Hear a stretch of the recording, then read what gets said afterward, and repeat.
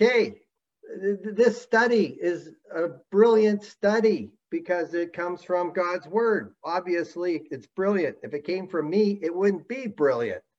So that's why you can always say it's brilliant when you're looking at God's word. And putting the names of the 12 tribes on the 13 chapters, because you add Levi in the middle, so that makes 13 tribes, really helps you to grasp what Hebrews is trying to say, and it gives you an opportunity to memorize the gist of the book. No, we don't memorize whole books, but we memorize the concept so that when you're by yourself, it's there, right? And it only comforts you, and it helps to give you the wisdom that you need to have. So I encourage you, memorize the 13 tribes, put it on top of Hebrews, and it's a blast. You know, it really is. Memorize one book a year, and in 10 years, you're going to be super rich, right? Don't put it off. Don't put off tomorrow what you can accomplish today. How's that? Today, we're looking at chapter 11. Whose name is that? That's Dan. Dan goes with chapter 11. Oh, by the way, in that little booklet that I've sent out, if you did not receive one, let me know, because you're obviously not getting my emails.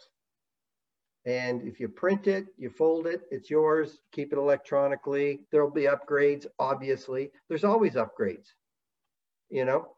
I've always thought, some people say, why don't you write a book? As soon as you write a book, you've got to add upgrades, right? Because you're constantly learning and growing in God's word. Things change. Things change in my notes. Things don't change with the word of God. And that's the beauty, because it keeps growing, because it's very much alive and active, as we saw in Hebrews chapter 4, right? Dan's name means he that judges. Dan is, or Hebrews chapter 11 is all about the Old Testament heroes that were faithful to the end of their lives. And a lot of them suffered incredibly so. And the reason they did is because they believe there is a judge. They believe in God. And there's coming a judgment day. They believe everybody is going to be held accountable for their actions they do on this life. You get judged the minute you die. You're judged by God. It's judgment day is only for those that are still alive on earth, because once you die, you're either going to be up in heaven because of the blood of Christ, not because of the deeds you've done. It's a number one deed. Like you got to get into Christ. Well, he does ask us, do we have faith, hope, and love, right? Are we a faithful servant of Christ? So, but the minute you die, that's when you're judged. And if you're not in Christ, you're going down to Hades. It's heaven or Hades is what you need to understand. And the problem with the world today is they don't believe there's a judge. And the world's running with the idea that you are not responsible for your actions. You see, it's not my fault. I was born this way. It's not my fault. My parents raised me this way. It's not my fault. It's the government's fault. It's not my fault. Everybody's doing it. They're not taking responsibility for their actions. And you've got to do it. And even in the church, you can't be pointing fingers to this brother, that brother, or this happened or that happened. No, just admit, I admit I messed up. Ask God for forgiveness. Move on with your life. Because that's what God's saying. Look, I'll forgive you. Now let's move on. But at least accept the responsibility. The guy that didn't accept the responsibility for his actions was called Cain. Am I my brother's keeper? Well, you are your brother's keeper. So ask for forgiveness. God says, why are you so down and out? If you do what is right, you'll be lifted back up. Cain wasn't listening to God. He wasn't going to obey God's word. He was going to do it on his own. So he ended up falling away totally. And we know the story there. And that's if I don't accept consequences for my actions. And I will accept consequences for my actions. I will do what is right when I understand there is a judge. And I know that God is a judge, and I will be held accountable for the way I treated other people, the way I treated the brethren, the way I treated people in the world. Did I believe? Did I obey? Right? I'm going to be held accountable for my actions. That's why with the blood of Christ today, I'm getting those sins forgiven. So I'm not responsible for those, because the blood of Christ cleanses us from all sins. And I continue to keep my faith going forward. So that's chapter 11. And that's why Dan, his name, he that judges, gives you a great insight to what's happening in the whole chapter of Hebrews chapter 11. Verse 1 is brilliant. Faith is the assurance of the things hoped for. I don't like the word things, because that's not even in the scripture, right? It should be italicized. Is the assurance of what's hoped for. And what are you hoping for? I don't know about you, but I'm hoping for eternal life, right? It's the assurance of eternal life. It's 1 John chapter 5, verse 13. You can know that you've got eternal life. How? By getting into the scriptures, by putting the scriptures into practice, right? It's the assurance of you've got eternal life, right? That's what I'm hoping for. And it's the conviction of things not seen. The conviction of things not seen. Well, what don't I see? I can read about it in the scriptures, but I didn't see it happen. I am totally convicted that what took place back in Jesus' day when he healed people, it was an instant healing. The man that was crippled all his life, when Jesus reached out and touched him, he jumped up and he was running. How does that happen? Doctors can heal people, but if you've been in a hospital bed for 6 months, you're moving real slow to get back into recovery. Jesus, instant healing, right? I believe those things took place, right? It's the conviction of things not seen. I believe in all of these guys right here in Hebrews chapter 11, in Samson. I believe he doesn't even mention the 3 guys in the fiery furnace. Oh, well, that's just the story. No, it's not just a story. It's the truth. In a world that says there is no truth, Pilate says, what is truth? And you can't get truth on the internet. Sorry. Or Google. Sorry. Or whatever news station you listen to. There's no truth except here. And you can stand on this. You can have great discussions on this. This opens up the world of discussion to other people, because at least we can talk about the truth and how it helps us to get through this life. I mean, if you want to talk politics, what a waste of time. Really. Because you never know the truth. Right? And you can be a conspiracy theorist. But for conspiracy theorists, the thing I like to teach is you never know who really was after Christ, because they think it was Caiaphas. But John writes 20 years after everybody's dead. He writes about 78 AD. He writes the Gospel of John.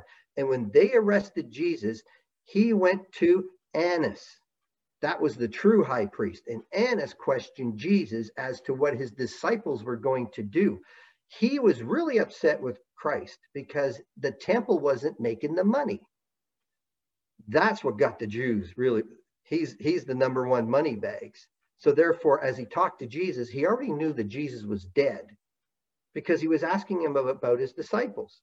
Then he sends him to Caiaphas, who's assigned to do the dirty work, find something on this guy and execute him. And that's what Caiaphas did. But you don't get to find out about Annas until after everybody's dead. Conspiracy theories, hey, you never know. So don't even waste your time. Stay focused on what? The Word of God. I think that's what that teaches right there, right? Don't waste your time.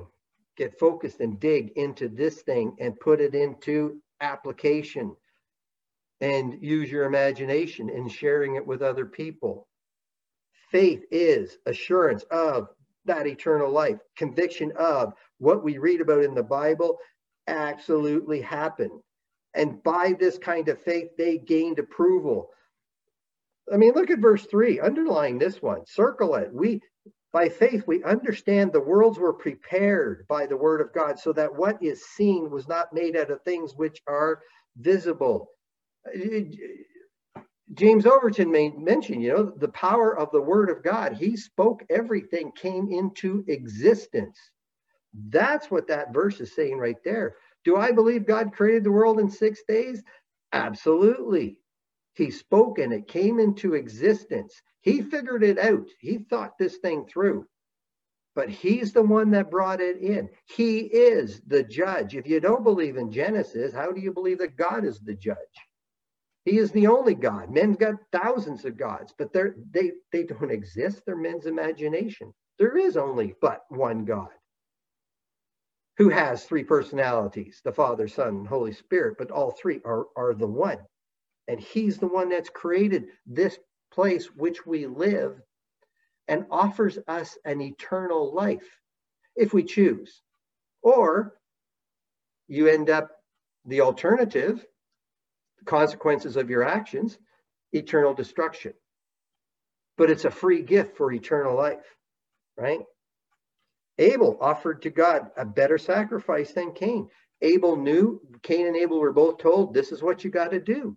If you want to have a good standing with me, you want to have a good relationship, this is what you need to sacrifice. It's got to be a blood sacrifice. Cain chose not to. He was rejected. Abel, hey, but then Abel, he died so early. What is death? It's a stepping through to the eternal, right? So Abel didn't lose. Cain was the loser. By faith, Enoch, verse 6, without faith, it's impossible to please God. For he who comes to God must believe that he is, and that he's a rewarder of those who seek him. And if you like your King James, diligently seek him. There's that imagination I was talking about this morning, right? Get into the word of God. You can know that you have eternal life, says John. These things I have written. Well, that's really, it's God speaking through the scriptures. These things I have written to you. What? The whole Bible. Get into it. And you can know right now that know that he is a rewarder of those who seek him. But you got to believe that he exists. You got to believe there is a judge, right? Abraham, verse 8. When he was called out to the place and he was to receive an inheritance, he believed. He went out, not knowing where he was going. Well, we don't know what's going to happen tomorrow. By faith, he lived as an alien in the land of promise. Am I living like an alien, or am I trying to catch up to the Joneses, right? Do I think I have to have what everybody else has? Am I worried about the physical, or am I into the spiritual? He lived as an alien in the land of promise, in a foreign land, dwelling in tents, because he was looking for the city which has foundations, whose architect and builder is God. That's the beautiful thing about this book right here, Hebrews, because it's telling us about, and hopefully we'll get into it. No, we won't, because, the guy that did the morning class, he just went on and on and on and on, and he kind of ruined it for me. So that's okay, because I'm that guy. But then I'm not in a rush anyways, right? So we won't get into what? Chapter 12, verse 22. You've come to Mount Zion, city living God, heavenly Jerusalem, myriads of angels, the general assembly of the firstborn, enrolled in heaven, God the judge of all, spirits of the righteous, to Jesus, the mediator of a new covenant. Picture that. Revelation chapter 4 and 5. Go to the throne room of God. That's your imagination. You have to go there. You have to get that picture going. Why? Because he's saying in Hebrews 4:16, let us draw near with confidence to the throne of grace so that we can receive mercy. Last week, what did we talk about? Verse 19 of chapter 10. Therefore, brethren, we have confidence to enter the holy place by the blood of Jesus, by a new and living way which he inaugurated through the veil. That's not when you die. It's right now. It's today. It's where we are in this present moment, in the presence of God spiritually. That's what you've got to get. Because when you capture that, it just makes everything exciting. Come on, like, whoa, these guys didn't have that, right? And yet they knew that they were going to be judged at the end. So therefore, they acted like aliens. I mean, look at 13 of chapter 11. All these died in faith without receiving, they didn't get anything. Having seen them, the promises, and having welcomed them from a distance, and having confessed that they were strangers and exiles on the earth, I know this is not what it's about, Lord. I know the spiritual is far short of what you are calling us to the eternal. They knew that. For those who say such things, make it clear that they are seeking a country of their own. They are seeking a country of their own. And indeed, had they been thinking of that country from which they went out, they would have had opportunity. You can stay in this physical, but as it is, they desire a better country, a heavenly one. Therefore, God is not ashamed to be called their God. He has prepared a city for them. That city is called New Jerusalem, heavenly Jerusalem, right? They had a focus. They had an imagination. They kept focused on where they were going to get them through the insanity that this world throws at them. Even Abraham, when he was asked to sacrifice Isaac, in Isaac, whom in Isaac your descendants shall be called. Look at verse 19, right? And this is what I was saying this morning. You've got to use you've got to reason with the scriptures, because this is what he's saying Abraham did. He considered. See, so God calls him to sacrifice his son. So Abraham's going, well, wait a second. All the blessings are, you said all the blessings, but that's okay. Why? Because you're God and you can do anything. So he considered that God is able to raise people even from the dead, which he also received him back as a type. He was bringing that knife down. The angel of the Lord said, whoa, stop. Now I understand, right? Because I don't call you people to sacrifice your families. I just simply call you to sacrifice your lives, living sacrifices. That's what I want you to do. Yes, but no. God, consider what God is able to do, right? Do we consider what God is able to? He can do anything. But am I living like I believe he can do anything, or do I live in fear? Am I afraid to step up, stand out? Am I afraid to make decisions going for God, or am I forgetting to consider? Am I forgetting to reason with the scriptures? This list of guys is brilliant, right? You finish it off. Maybe I will get to, no, I can't get to chapter 12. I can't abuse you guys too badly today. So therefore, verse 39, all of these Old Testament heroes, having gained approval through their faith, did not receive what was promised. You're not going to get rich in this life because of God. It's the next, because you'll be blessed in eternity, right? We've got eternity now, but we're when we get there, because I can fall away. And that's the thing we got to continue to remember. These guys did not receive what was promised because God had provided something better for us, so that apart from us, they would not be made perfect. So they went to Hades, Abraham's bosom, because they didn't get their sins forgiven until Jesus died on the cross, shed his blood, went down to Hades for 3 days and 3 nights, taught them the truth, was resurrected, spent 40 days on earth, and then when he ascended on high, he took captivity captive, which was everybody in Abraham's bosom. Everybody in the part of Hades that is in torment, you make your decision on earth whether or not you're going to make it to be in God's presence. Already made their decision. Jesus only talked to those that were righteous and said, I'm the one, I'm the Messiah. Now you understand. He took them into heaven because now he was going into heaven with his blood. So apart from us, they would not be made perfect. And now when you die as a Christian, you enter into the throne room of God, provided you hear that incredible statement, because Christ is the one that's coming to your deathbed. And he's going to say, well done, good and faithful servant.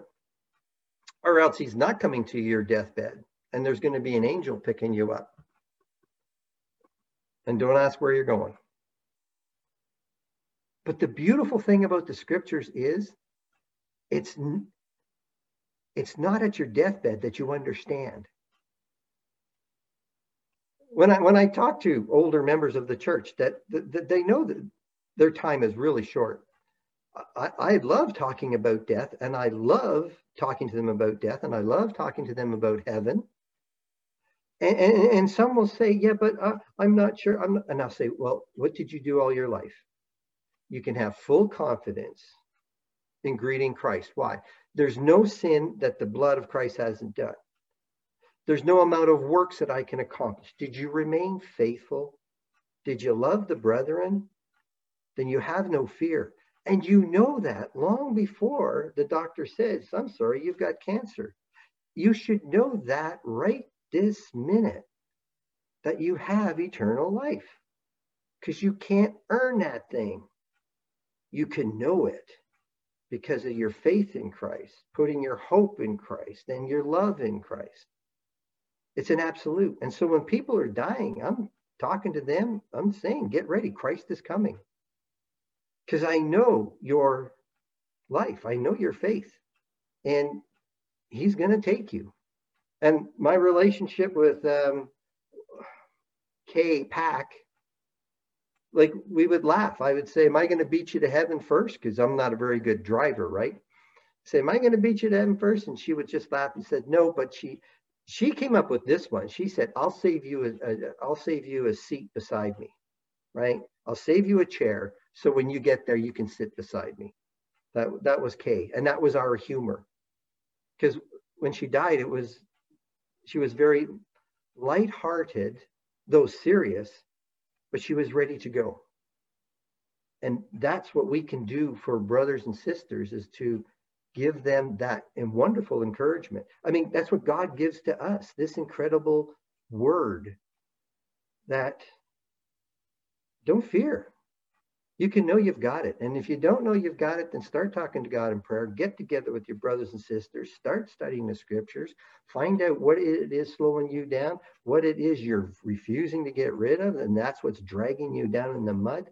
Get rid of it and move on. God forgives us all sin.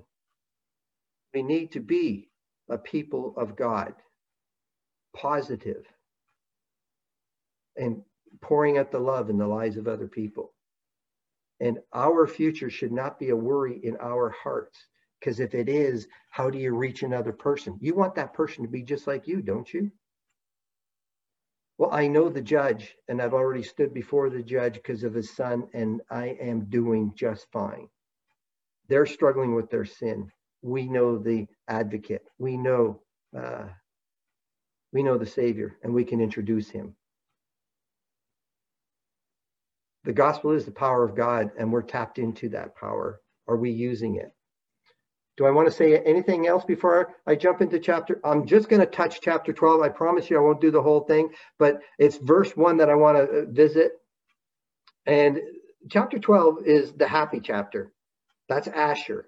And it's happy. Why? Well, because of what I've already read. You've come to Mount Zion, city of living God, heavenly. We're in heaven right now, spiritually speaking. We are such a blessed person. You should be happy, right? Because it's a what? It's a festal assembly. King James says it's a rejoicing assembly. That's what's happening in heaven. But here's the thing I want you to think about for this week. Chapter 12, verse 1. Therefore, since we have so great a cloud of witnesses surrounding us, lay aside every encumbrance and the sin which so easily entangles, and let us run with endurance the race set before us. Now, why do I want to hit that? Because that cloud of witnesses is chapter 11. It's the Old Testament. Okay? All of those Old Testament heroes, where are they? They're in heaven. Go to Revelation this week. Chapter what? 1, 2, 3, 2 and 3, 4. 4 and 5. See, my memory is really weird. So chapter 4 and 5. And what do you have? You've got the throne of God, right? And you've got the 4 living creatures. You got the sea of glass, and you've got the 24 elders. 24 elders, 12 tribes, 12 apostles. All of who? God's people. Where? In heaven. And when you come into that throne room, because that's what we just said you have to do to get your sins forgiven, to get some guidance from God, draw near with confidence to the throne of grace so that we can receive mercy and find grace in time. That's where we're going. And when you enter into that throne, get the vision, but understand you're on the sea of glass, which represents the word of God. That's your faith that puts you there to draw to that throne to receive the mercy. But when you're doing that, realize all around you is all the saints, all the Old Testament. No, they can't see you. You can't see them. But you know they're there. And you know you're there. They are that great cloud of witnesses. Witnesses? Yes. Why? Because when you look at chapter 11, you look at what they suffered. You look at what they were able to accomplish. You know they're there. So when you don't think you can accomplish it, they did. God's not asking us to be sawn in two. God's not asking us to be burned alive. He's asking us to love our neighbor. Wow. They made it. And what they're doing, what this chapter is all about is you can make it. You're not alone. Was it Elijah? I'm the only one. No, there's 7,000 haven't bowed their knee to Baal. Don't think you're alone. Get your imagination going. Put yourself into the throne room of God and understand so many have gone ahead of us. So many that John says, you can't even count them. I think that's chapter 7 of Revelation. There's so many people up here that it's innumerable. I can do this.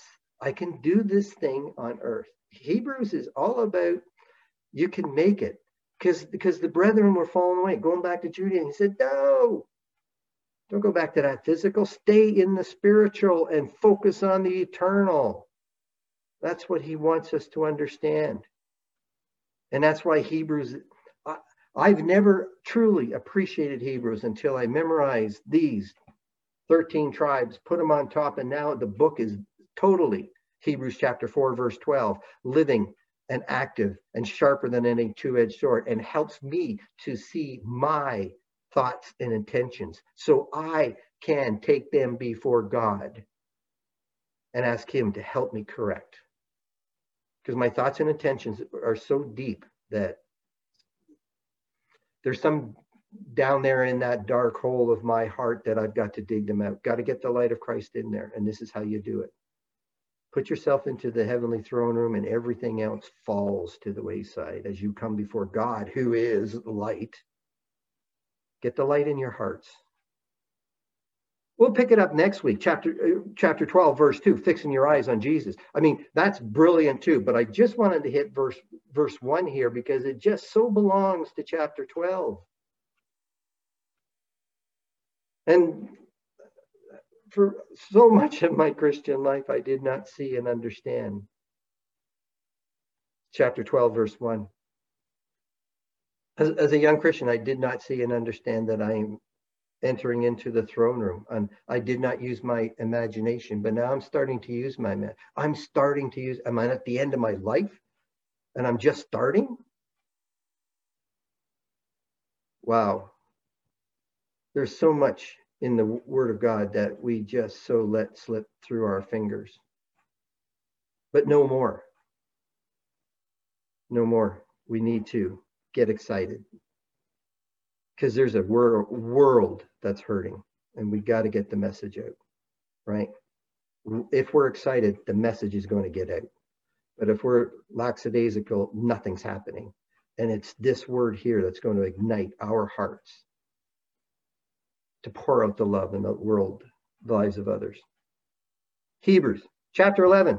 Hebrews, it's yours for the taking. And the notes of this are sitting in that little booklet that I just sent out. So enjoy. Thank you for listening.